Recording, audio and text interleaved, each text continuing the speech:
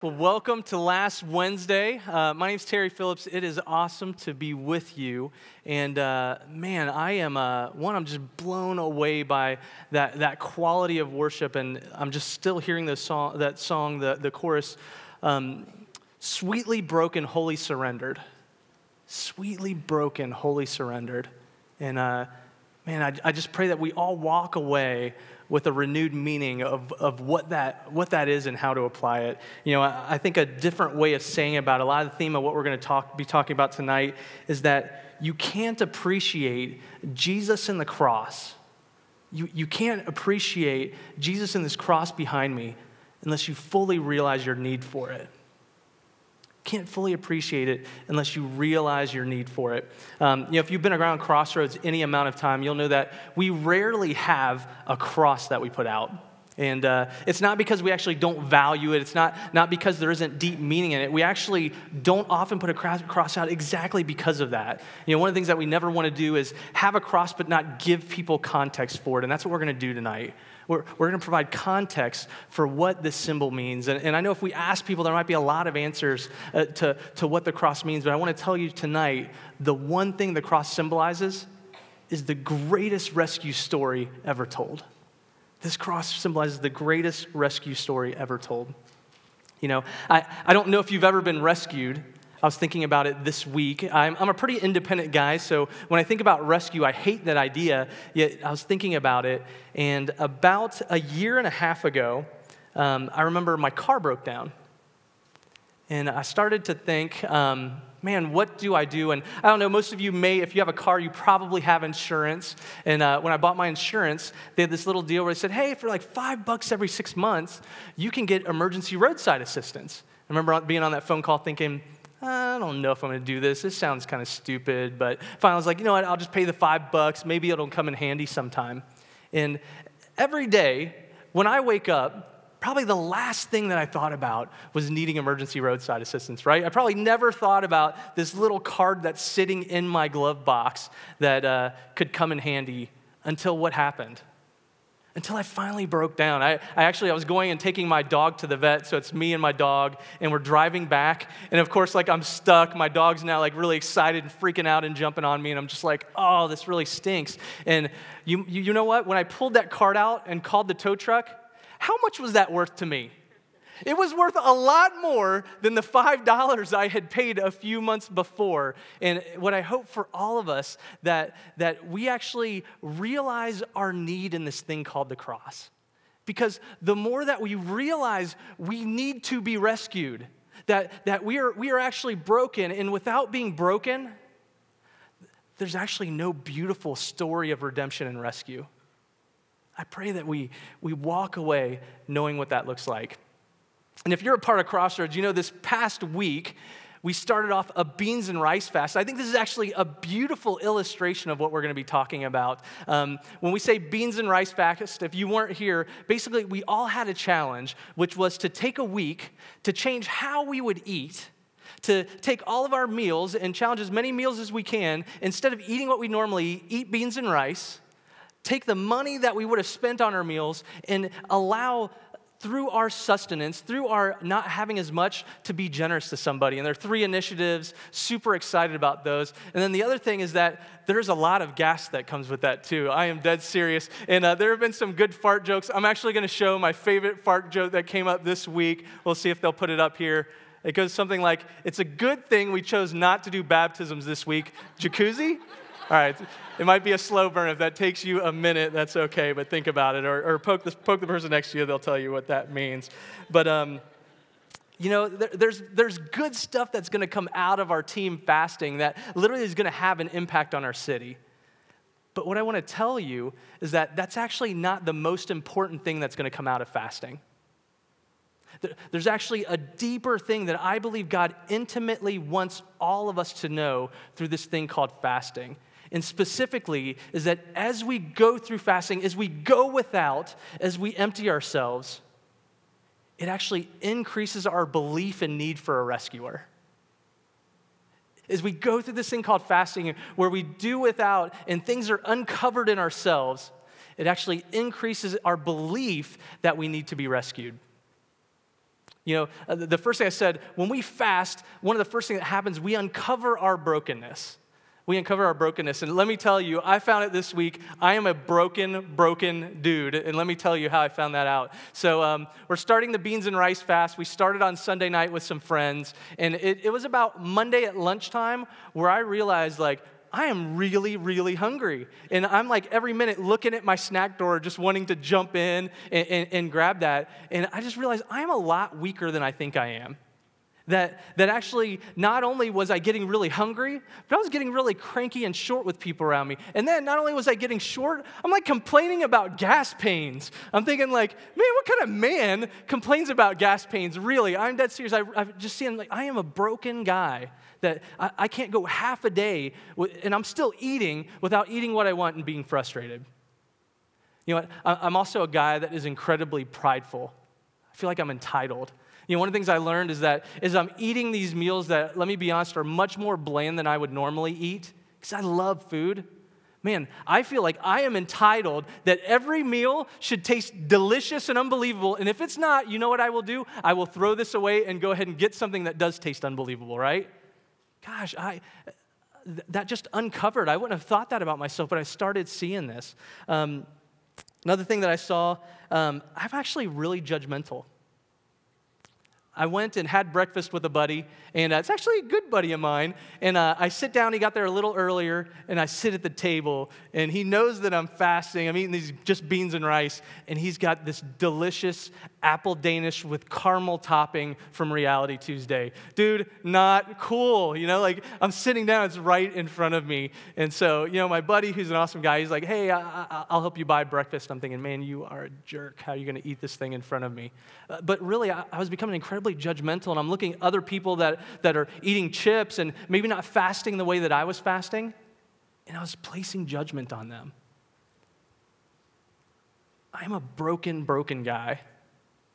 And I want you to know that no matter what happened with you, if you are part of this fast, and maybe that looked like trying it for one meal and getting incredibly frustrated, yeah, you know who you are. I saw some of the folks that posted on Facebook and saying, I am done. Man, I want you to know there's actually good stuff in that. There's something important for you here. If you are maybe somebody that looked at this challenge and just said, I can't even do that, I want you to know there's actually still hope. You may actually even be one of the person that said, this is awesome. And I want to show you a picture of my little guy named Tyson. This kid loves some rice and beans. I mean, look at that. I kid you not, we didn't paint that. That's his rice and beans beard. That may be you, where you're like, I am loving this. I want you to know there is still good stuff in it. And I was going on Facebook. I was looking at people posting. There were people sharing recipes. There were people that were sharing even some of the tough things. And I want to read this quote that somebody says. They said this: Day 1, 1/2 cup rice, 1/2 cup black beans for lunch at the office. Interesting feelings rose up within me, feelings of insecurity, as I ate with my coworkers who chowed on large quantities while I slowly ate each morsel. Besides insecurity, I also felt a tinge of envy over their lunch. That's honest, isn't it? I was reading that, I was like, man, I really have to appreciate the honesty in that. Is somebody was saying, I'm seeing broken things that are in me. I'm seeing things that if maybe I was just stuffing my face the way I normally wanted to, at least me personally, that stuff wouldn't have come out. And now that when I'm fasting, there's a brokenness that is just revealed, it's uncovered. Maybe we never knew it was there. I want you to know that wherever you are in the fast, if you're experiencing any of this brokenness, it's actually the first step to amazing rescue. It's the first step to amazing rescue. It says this in 2 Corinthians 12. It says, but he said to me, this is God speaking to Paul, my grace is sufficient for you, for my power is made perfect in weakness.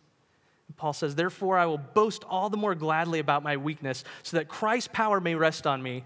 That's why for Christ's sake I will delight in weakness, in insults, in hardships, in persecutions, in difficulties. For when I'm weak, then I'm strong. See, Paul gets here this idea that the beginning of this is actually making ourselves weak so that we can have a God that can begin the rescue process through grace. And that's actually the next step. When we make ourselves weak, the next step is we actually have a chance to see God's rescue through grace and provision. For me, I got to see this a couple cool ways is I finally started getting through those things that I was struggling about. I just told you. There were amazing ways that God showed up this week. The first one is we decided that as a staff team, somebody was going to, for the first couple days of this week, cook a big pot of rice and beans, and then we would get together as a team and eat it in the staff kitchen. And what was really cool about that is we were experiencing sustenance or even something that felt like less than that, is we were eating food that, quite frankly, this is not what we'd normally be eating. You know what was amazing? God actually provided an unbelievable abundance of community during that time. It was really cool. We sat down and we're eating these meals that just aren't quite as good. We had some amazing discussions about how we were feeling during this. Discussions that normally we probably would have been too busy to have. And man, it was just a sweet, sweet time of being together in community with other people. One of the other ways that I saw this, we started the fast on Sunday night. We went to our friend's house, and they ended up cooking this Caribbean-style rice and beans. And it was actually pretty good. I will give them credit. But you want to know what was really good? They made this rice pudding that had like broken Heath bar topping on it. Okay, that doesn't sound like fasting, does it? But let me tell you, you want to know the abundant way that God showed up in the midst of my brokenness and frustration? Is that God said, I'm going to give you a provision of amazing creativity as we were spending time with our friends. What a beautiful way of just taking stuff that was in their pantry and making something really beautiful to bless our families and to eat together. It was awesome. It was great. The last way that God showed up in the midst of my brokenness, I told you about my frustrations with my buddy at Reality Tuesday, watching his Danish and just sitting there like, man, I can't believe you're literally going to eat that whole apple Danish in front of me. I'm still a little broken in that, if you didn't notice. We go up to the counter. He's like, hey, I'll buy your breakfast for you because I know that you're saving. And so we go up to the counter. And I know the owner there, so we said hi, and I'm like, hey, you don't happen to have any rice and beans for breakfast, maybe a rice and beans donut? And she says, actually, we're making soup for anyone that wants to come in for the fast, so if you want us to heat up a bowl, we'd love to do that. I was like, well, awesome. And she brings it out, and she's like, hey, on the house, know you're going through the fast. And then she proceeded to share that she was going to, for everybody that bought that bean soup at her store this week, she was going to go ahead and give all the profits to the fast that's happening. And that is awesome, isn't it? And I'm not saying that to plug Reality Tuesday, although their pastries and stuff are amazing. So good. But what I am saying is that, man, God's provision in the midst of my brokenness was unbelievable. God's desire to rescue me out of that place that I was a beautiful thing. In fact, it says that we are strongest when we actually choose to uncover our brokenness and have it collide with God's grace and provision, collide with His plan to rescue us. As I think about Holy Week, I'm sure I've thought about a lot of things, like Holy Week being representation of God's sacrifice, Holy Week being how much God loves us. But I'm just reminded Holy Week is a time of celebrating God's amazing rescue. I can't say that enough. One of my favorite rescue stories in the Bible actually happens in Luke chapter 7. And we're going to take a look at here. It says, one of the Pharisees asked Jesus to eat with him. So Jesus went to the Pharisee's house and reclined at the table. And behold, a woman of the city who was a sinner, when she learned that he was reclining at the table in the Pharisee's house, brought an alabaster flask of ointment. And standing behind him at his feet, weeping, she began to wet his feet with her tears, and wiped them with the hair of her head, and kissed his feet, and anointed them with the ointment. What do you think of this woman? What do you think of this lady? Well, I can give you a little context for what was going on. Simon's the name of this Pharisee. And so Simon invites Jesus over. And actually, when people would eat then, it was usually only a semi-private place where they might be out in an open courtyard. And so it wasn't unusual for a woman like this to maybe overhear a conversation that's going on. And so she overhears conversation, and everyone's looking at her. And how are they thinking about her? So they publicly knew she was a sinner. That whatever the things that she was known by, everybody knew about it. Everybody knew it. And, I don't know. We can say, was she a prostitute? Had she done this? I don't know, but they all knew it. They knew what it was. And in the midst of her brokenness, in the midst of people judging her, she saw this glimpse of hope, and she starts making her way over. And so Jesus is sitting, and you can imagine the mumbling that would happen, because this kind of woman would never be able to sit at Simon's table. And she makes her way over, and as people are literally jeering at her, she just begins to cry. She makes it over to Jesus' feet, begins to cry on his feet.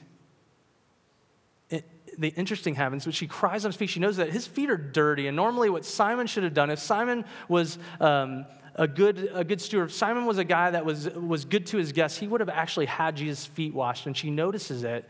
She does something which is really, really crazy. The thing that would have been most beautiful about a woman, one of the things that they would value most is their hair. Actually, probably still the same today. You watch any Pantene commercial, all the way these value hair, right?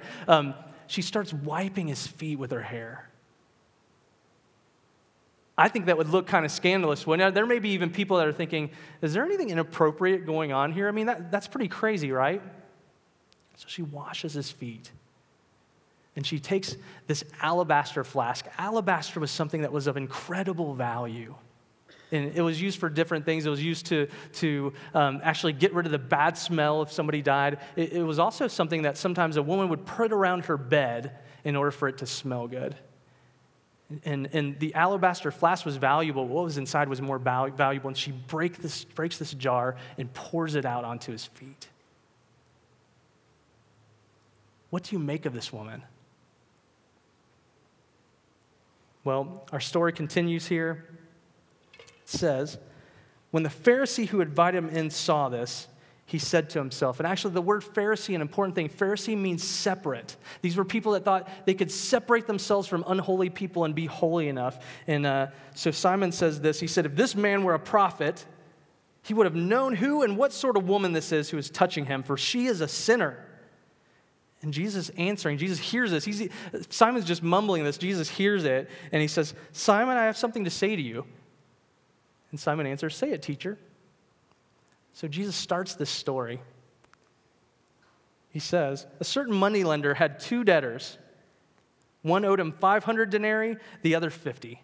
A denarius was a day's wage, so if you're thinking 500 denarii, that would actually be around $50,000. One owed $50,000, one owed $5,000. Just trust me, I'm Asian, I'm good at math, I got it, I promise. You just have to trust me on that one. And it says here, when they could not pay, he canceled the debt of both, wiped it clean.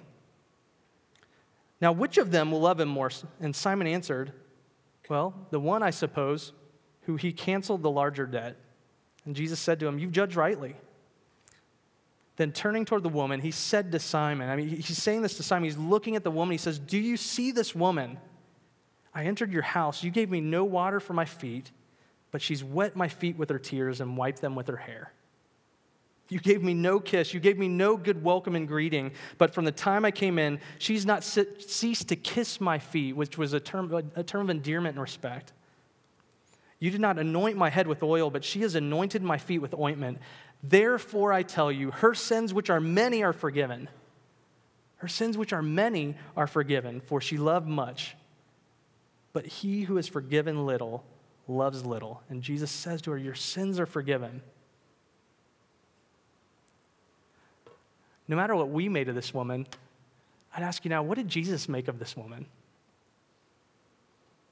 I think we would have said she was incredibly broken. She was publicly known as a sinner. She was an outcast. She had her issues. Everybody knew about it. What did Jesus see? Well, the first thing that Jesus saw, that there was an incredible brokenness about her. Jesus said, therefore I tell you, her sins, which are many. And Jesus saw something else there. He knew that she was aware of his abundant provision.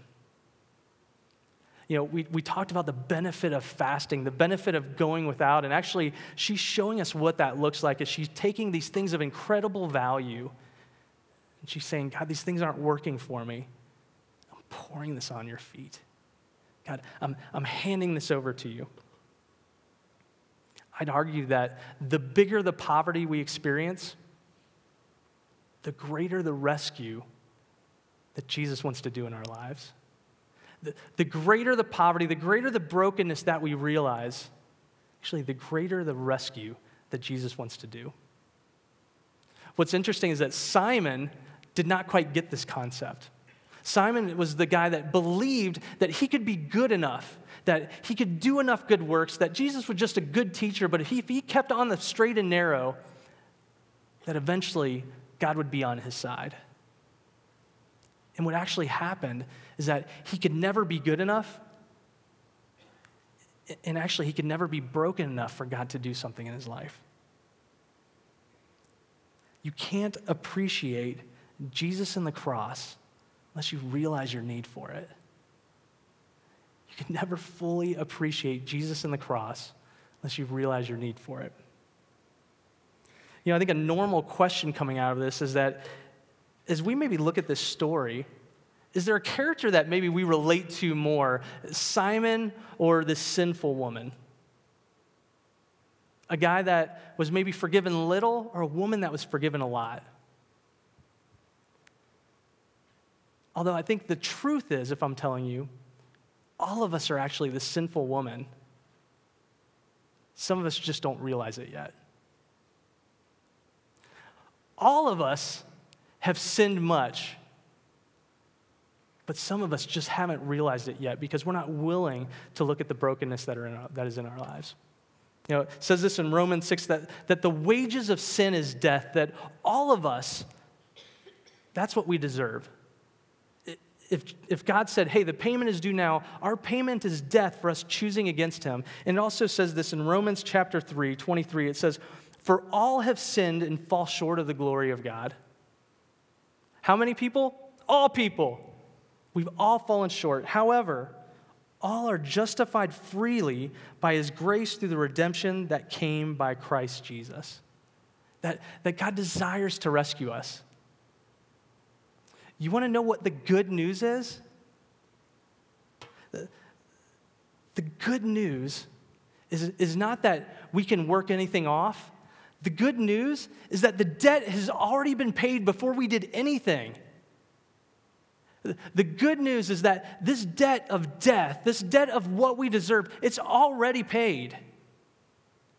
It's paid before we even ask it. It's amazing. Look back at the story of the moneylender and the people that owed money to him. Did he wait for them to even do anything? No, he said, your debt is canceled. And I want you to know, the more we realize that the debt has already been paid, the more you are going to appreciate the amazing rescue that this cross represents. Colossians 2 says this. It says, and you who are dead in your trespasses and the uncircumcision of your flesh, you who were choosing against God, God made alive together with him, having forgiven us all our trespasses by canceling the record of debt that stood against us with its legal demands. This he set aside, nailing it to the cross. We are all that woman. We all have that amazing debt. But what it also tells me is that the rescue on the other end is unbelievable. I believe we can only appreciate this thing called the bread of life when we fully realize our need for it. I'm going to invite the band out in a moment, and in just a little bit, we're going to take communion. My hope as we do this, though, if we believe that there is a debt that hasn't been paid, imagine right now if somebody came to you and said, you know that mortgage you have? I paid it. Imagine the credit cards that you have. If somebody said, you know the credit card bills that you have? They're gone. Imagine if somebody came, the student loans that you've accrued, I've taken care of that. I want to ask you, what would your life look like? How would you respond to that? I have to think that there would be an amazing weight lifted off your shoulders. There would be an amazing rescue, right? As we take communion tonight, communion is typically a time where we solely focus on remembering these things at the Last Supper of Jesus talking about his death. But tonight, as we take communion, my hope is that we look at two things. I hope we remember, but I hope we also take time to say, Jesus, I am broken. I am broken, and tonight, maybe I have a clearer picture of how big that debt is. And God, I'm going to come up to communion standing with my shoulders up high, smiling like that smile that Robbie was talking about earlier, because you have paid that debt for me. And as I take communion, I am realizing that. The debt's been paid. It's already gone. If that's what you believe, then I want you to take communion like that. I want you to feel the weight lifted off. I want you to feel the amazing rescue story that this cross represents. Some logistical details. We are a dipping community, so I'm going to invite the volunteers up now too, and they're going to take the bread, they're going to break it, and then you need to take the bread and you need to dip it, so don't take the glasses for them, just so that you know. We've got 4 stations up front, we've got 2 in the back, so if you're in the back, go to the back stations. If you're the front, you should probably go to the back stations because they will be a lot less full. But my hope is that we see our brokenness and we see the amazing rescue as we're taking communion. I want you to know, if you're not sure what you believe, I'd first just say, hey, communion is not a time for you to partake in, but I do have something I want you to think about. If you have any areas that you're experiencing brokenness in right now, if you have areas of frustration, areas of fear, areas of maybe not, just feel like you're not measuring up, what would it look like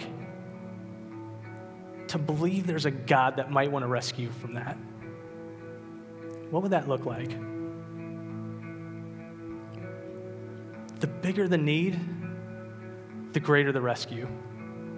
I just want to say the communion table is open to all who would need rescued.